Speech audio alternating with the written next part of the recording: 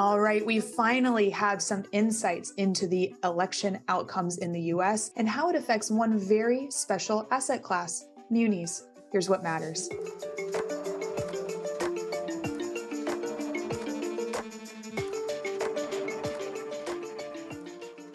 Live from New York City, I'm Lauren Goodwin, and this is Market Matters from New York Life Investments. In this podcast, we bring you the best insights from across the New York Life Investments platform because we believe that by sharing perspectives and engaging with you, our listeners, we can all become better investors.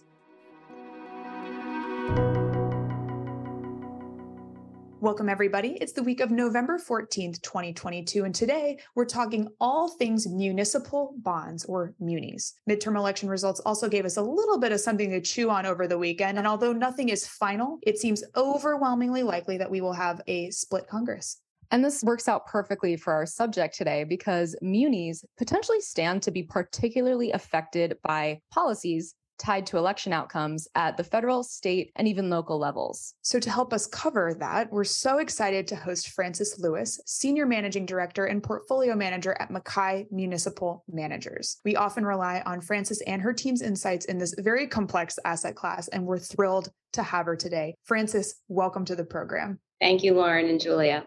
So, Frances, I'd like to kick things off today with some questions about the fundamentals of the asset class, and then Julia will come in and discuss the election results. So let's start at just the highest level. Define your investable universe. What are municipal bonds, and what sort of munis does Mackay Municipal Managers invest in? Municipal bonds are issued typically by state and local governments and their enterprise institutions to finance capital projects and infrastructure projects at the state and local level. That's why we find that the election is most important to understand how the state and local governments will be moving forward with their administrations. As you may know, the municipal market is highly fragmented, $4 trillion market with over 50,000 issuers. That's 7 times the amount of issuers that we see in the corporate market. So we tend to look at the market as a very dislocated, fragmented market. Our approach is very credit research intense, where we look at bottom up, looking at credits and a specific value to look at how to put them in our portfolios for a total return relative value approach. Now, that what you're describing with respect to credit analysis sounds very helpful because municipal bonds are in the midst of their largest ever outflow cycle, consistent with the broad bond sell-off we've seen across the market this year. But municipal bond fundamentals seem incredibly robust. So what's your perspective on that? Why are the fundamentals looking so good? No, you're right. Munis, as well as most asset classes in 2022, have seen an incredible outflow. In fact, this is the longest outflow cycle ever experienced in the municipal market. Over 44 weeks, over $120 billion of outflows from the municipal market. This is primarily due to mutual fund outflows. The municipal market is a heavy retail market. Over 70% of the ownership in the municipal market is in the retail individual investor, mom and pop investors. So just as the outflows and the credit cycle has created a lot of volatility across all asset classes, that's also impacted the municipal market. But on the credit fundamental sides, we still feel the municipal market is very strong. We feel that the sell-off is not due to credit in 2022, purely a technical factor, because the credit side of the market still continues to be really strong. And that's basically for 2 reasons. The amount of federal support that the market was able to achieve through federal stimulus through COVID. There was over 6 programs, over $800 billion of federal support that was put into the municipal market for state and local governments to recoup some of the lost revenues that occurred during COVID, as well as offset some of the additional expenses, and also to be able to use for lost economic programs that were impacted by COVID. And those federal funds are now able to be used by state and local governments through 2024. So we're seeing that state and local governments have a significant amount of additional liquidity and balance sheet strength to get them through recovery from COVID. And also importantly, the COVID recovery has been very strong for state and local governments as tax revenues. Even though there's an inflationary impact on it, we find that those revenues have actually been improving because of inflation and the economic recovery. Most state and local taxes are primarily collected from income taxes, sales taxes, and property taxes. And all of those revenues have seen large, significant increases, even double-digit increases from 2021, and now even exceeding levels that were tax revenue collections from pre-COVID 2019 levels. I'd love to jump in here on an inflation follow-up, Francis, because last week, the October CPI numbers came in lower than expected for the first time in months and months. It was the first good news that we've really gotten on this front in a while. So as you mentioned, rising inflation has it sometimes benefited at least the fundamentals of munis, but overall, rising inflation and the resulting interest rate hikes have taken a big toll on the bond market more broadly. So how does that balance work for munis? Are there any specific implications that we should know? Well, like I said, the inflationary market has been actually a credit positive for the municipal market. But that being said, we're still seeing a large sell-off in yields. But that being also said, we're finding that this is an opportunity. I also like what we're calling a once in a decade opportunity, because yields have increased so much in 2022 that we're now showing yields that we haven't seen for over a decade, providing great opportunity to investors. And we also see that munis have only experienced a downturn greater than 5% 7 times in the last 20 years. And each time that we've seen that downturn, we've seen the subsequent 12-month return actually recover that more than 5% recovery, and then sometimes even a double-digit return. So what we're expecting, we can't really say what will be the recovery here, but we see that if history actually shows any kind of precedent, that when munis have had a downturn, the following 12-month return is actually a full recovery of that loss, if not a double-digit return, even more than that loss. Now, you mentioned the technical side of the sell-off that we've seen this year, and this is a story that we find very compelling as well. Does that mean if we tend to see a 12-month recovery in munis after a downturn, that you expect the outflows or the technical nature of the outflows to turn around here in the next 12 months? Well, that's the big question, and we're all closely following the outflow cycle. We did see last week with the CPI print that the munis printed one of their strongest days last Thursday, and the market today is showing similar returns. But we do know that through history also, we can go back and see that the outflow cycles quickly recover from the outflows once we start seeing positive returns. So positive returns will eventually net positive flows back into the market.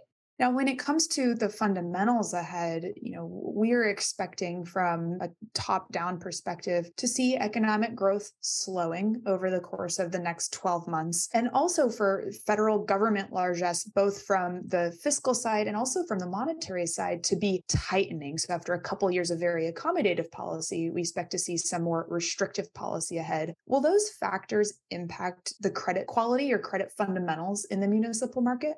No, that's a good question. And we're actually closely following that as well, because we do expect that there will be a slowdown. I mean, the economic recovery that we've seen post-COVID, it is more than likely not sustainable. And we know that that will impact state and local governments. But we also are very comfortable, like I said, with the credit perspective, because of the strong tax revenue collections. We're seeing state and local governments actually have been able to improve their balance sheets, increasing their reserves. State rainy day funds are now averaging up over 12%. Pre-COVID, those averages were about 8%. So going into any kind of economic slowdown or a possible recession, we do feel that state and local governments will have the benefit of stronger balance sheets and reserves and liquidity to offset some of the revenue losses. Francis, let's pivot to the midterms now. So as Lauren mentioned at the top of the episode, we finally have something to go on, even though the results still aren't yet final. What we do know is that Democrats will keep the Senate majority, regardless of how the Georgia Senate runoff pans out. And we also know that there's at least an overwhelming likelihood that Republicans will take the majority in the House. So the result is a divided Congress. What does that mean for munis, Francis? And what policies are you most looking out for in that environment? Yes, like I said, we closely follow the election cycles. In fact, we published a piece several weeks ago talking about the impact of midterm elections on the municipal market and saying that we follow all of the top federal elections and state and local government elections as well, because we believe that those elections decide the leadership and the management of government and kind of set the pace for public policy and actually even debt issuance. At the federal level, we do expect that there will be a divided Congress still. I think that is to be determined, but looks more and so likely to be the case. That means that I think there will be more of a status quo, and what kind of we're talking about is sort of a legislative impasse, which is probably good for the municipal market right now, where we're not going to see any significant additional legislative or policy changes that could somehow affect fiscal policies, which will affect revenues that flow down to the state level and eventually local levels, and also no significant changes to tax policy at this point. We follow that closely at the federal level. In one of our previous episodes on these midterms, we mentioned how a divided Congress scenario wasn't great from the getting things done perspective, but it did reduce political risk to the market. So it's interesting to hear your perspective on that when it comes to munis specifically. Exactly. I think one of the largest sell-offs that we've seen in the municipal market was one of the more recent ones, excluding COVID, was following the 2016 election and the election of Donald Trump and the impact on taxes. So that significantly affected the municipal market in 2016 and 2017. Right. And it's not even just about the federal side of this. You mentioned that you pay a lot of attention to state and local as well, kind of true to the name of municipal bonds. So what are some examples you'd like to throw out in terms of the effect of state and local policies, or at least what considerations are at play here for the asset class? No, exactly. In 2020, the midterm election was very important at the state level. There were 36 governor's offices that were up for re-election. We follow those closely, again, like I said, because we consider the state governors to be the managers and sort of the policy setting leaders up for the state. So we follow what the governor's policies are. In this case, in the outcome shows that there were 26 governors that were reelected. Again, we find that to provide some stability to the market because we consider the incumbents to be sort of a continuation of previous administrations. We have an understanding of what their policies are, what their agendas are, how they work with their state legislatures, and we can then determine how they will move forward. In times when you have a lot of turnover at state governors levels, there could be a delay in getting the new administration up and running and figuring out what their policy positions will be. So we're positive about the outcomes of the elections. We had 5 governors in the top municipal issuer states that were all reelected: state of California, New York, Illinois, Texas, Florida. All of those governors were reelected as incumbents. We understand what their policy positions are, how they work with their legislatures, and how they work with their local governments at the state level as well. So we feel that that will be a positive or a neutral going forward into the next administration. We're looking at to see at the state level what the impact on debt issuance. There were $66 billion of ballot measures that were up on the ballots at various state levels. And so we look at those ballot measures to see how they will impact debt issuance. There were some significant approvals at the state level. State of New York approved a $4.2 billion Clean Energy Act bill that will provide support for climate change and clean energy approvals throughout the state. So we'll be looking for more issuance from the state of New York for that. There was also several large municipal local school district elections that were approved in California and in Texas, which will provide more funding at the local level as well. Additionally, we were following very closely some ballot measures that were impacting income taxes at the state level. In the state of California, they had Prop 30, which was a millionaire's tax that provided a surcharge on incomes of over $2 million that would have been used for clean energy projects. That was not passed, which was an interesting result because it was to be used for clean energy and electric vehicle transmissions, but it also would have provided a very heavy surcharge to an already heavily taxed state of California. There was a millionaire's tax that was passed in the state of Massachusetts, where they provided a surcharge for incomes of over $1 million.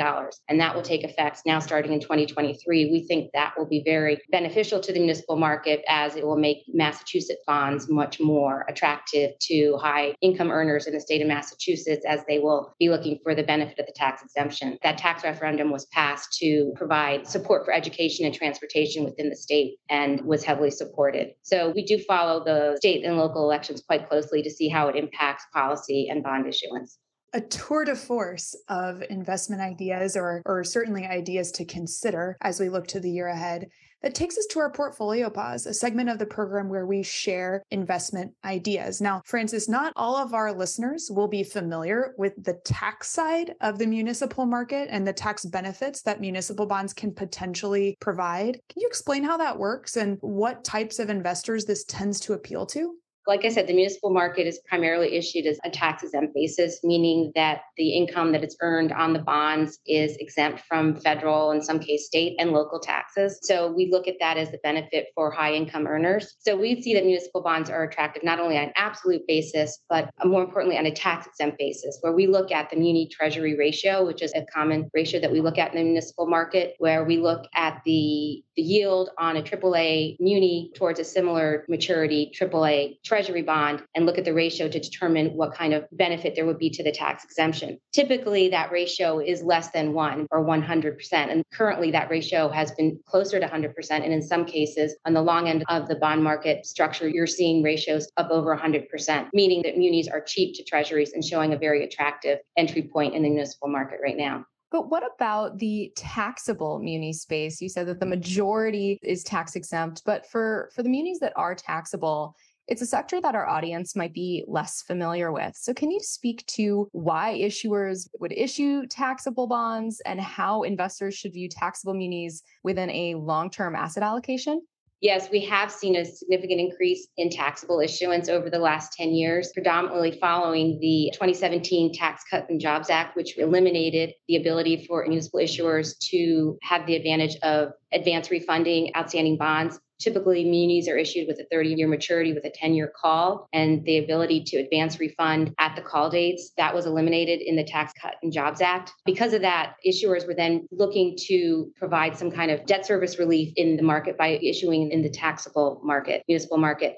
This was actually really heavily used during COVID, during 2020 and 2021, as municipal issuers were looking for debt service relief and had the ability to refund long bonds with higher coupons to even taxable coupons at a lower yield and get some debt service relief. So we saw a significant increase in taxable issuance in 2020 and 2021. The other benefit of the taxable municipal market has to do with the long duration aspect of it, as well as the high quality. So we've seen a lot of institutional and foreign investors take advantage of the taxable municipal market with the ability to have high credit, low correlation asset class with long duration that they can put in their portfolios. I think it's important to even say, even in this market, you're seeing that there's strong, compelling reasons for the taxable municipal market. Just last week, the state of California issued $550 million of taxable GO debt. AA rated taxable California bonds came with a 4.50 yield on a taxable municipal AA bond for a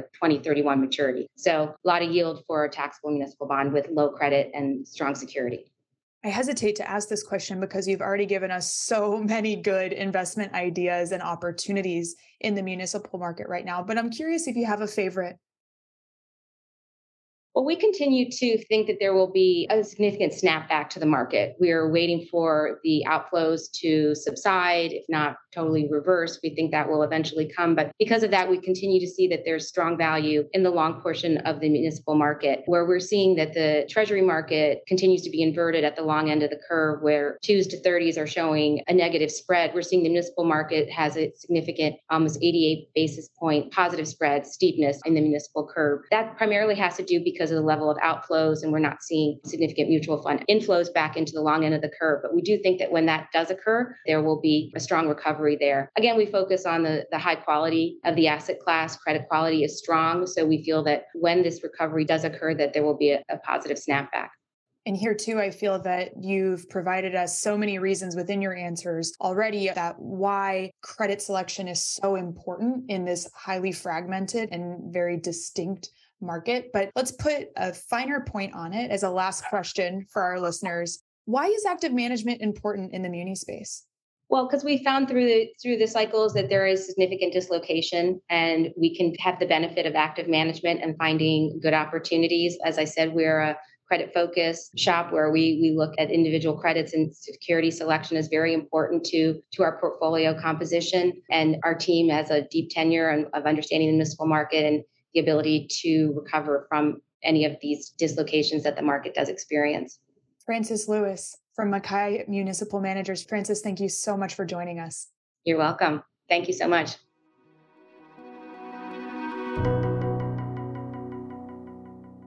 Coming up next week, the Thanksgiving holiday in the US keeps things quiet on the data front, but fear not, we have our final episode of midterm election coverage where we'll be discussing policy implications of the midterms with two members of New York Life's Office of Government Affairs. But that's it for today. We'll be back next week with more Market Matters. In the meantime, if you have a question or topic of interest, reach out to us on LinkedIn. You can also follow our views at newyorklifeinvestments.com and click the Insights tab. Until then, I'm Lauren Goodwin. And I'm Julia Herman. See you next time.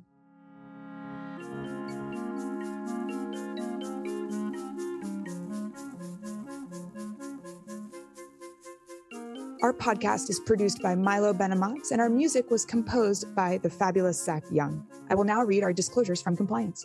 Past performance is no guarantee of future results, which will vary. All investments are subject to market risk and will fluctuate in value. This material represents an assessment of the market environment as at a specific date, is subject to change, and is not intended to be a forecast of future events or a guarantee of future results. This information should not be relied upon by the reader as research or investment advice regarding the funds or any issuer or security in particular. The strategies discussed are strictly for illustrative and educational purposes and are not a recommendation, offer, or solicitation to buy or sell any securities or to adopt any investment strategy. There's no guarantee that any strategies discussed will be effective. This material contains general information only and does not take into account an individual's financial circumstances. This information should not be relied upon as a primary basis for an investment decision. Rather, an assessment should be made as to whether the information is appropriate in individual circumstances, and consideration should be given to talking to a financial advisor before making an investment decision. New York Life Investments is both the service mark and the common trade name of certain investment advisors affiliated with New York Life Insurance Company. Securities are distributed by NyLife Distributors LLC, 30 Hudson Street, Jersey City, New Jersey, 07302, a wholly owned subsidiary of New York Life Insurance Company. NyLife Distributors LLC is a member of FINRA SIPC. Not all products and services provided by Mikhail Shields may be available to all investors, limited by applicable laws and regulation in certain jurisdictions. Nothing stated herein should be considered as investment advice or a recommendation of any particular security, strategy, or investment product. Any opinions expressed are the views and opinions of certain investment professionals at Mikhail Shields, which are subject to change without notice. No part of this material may be reproduced in any form or referenced in any other publication without express written permission of Mikhail Shields. Mikhail Shields LLC is an affiliate of New York Life Investments.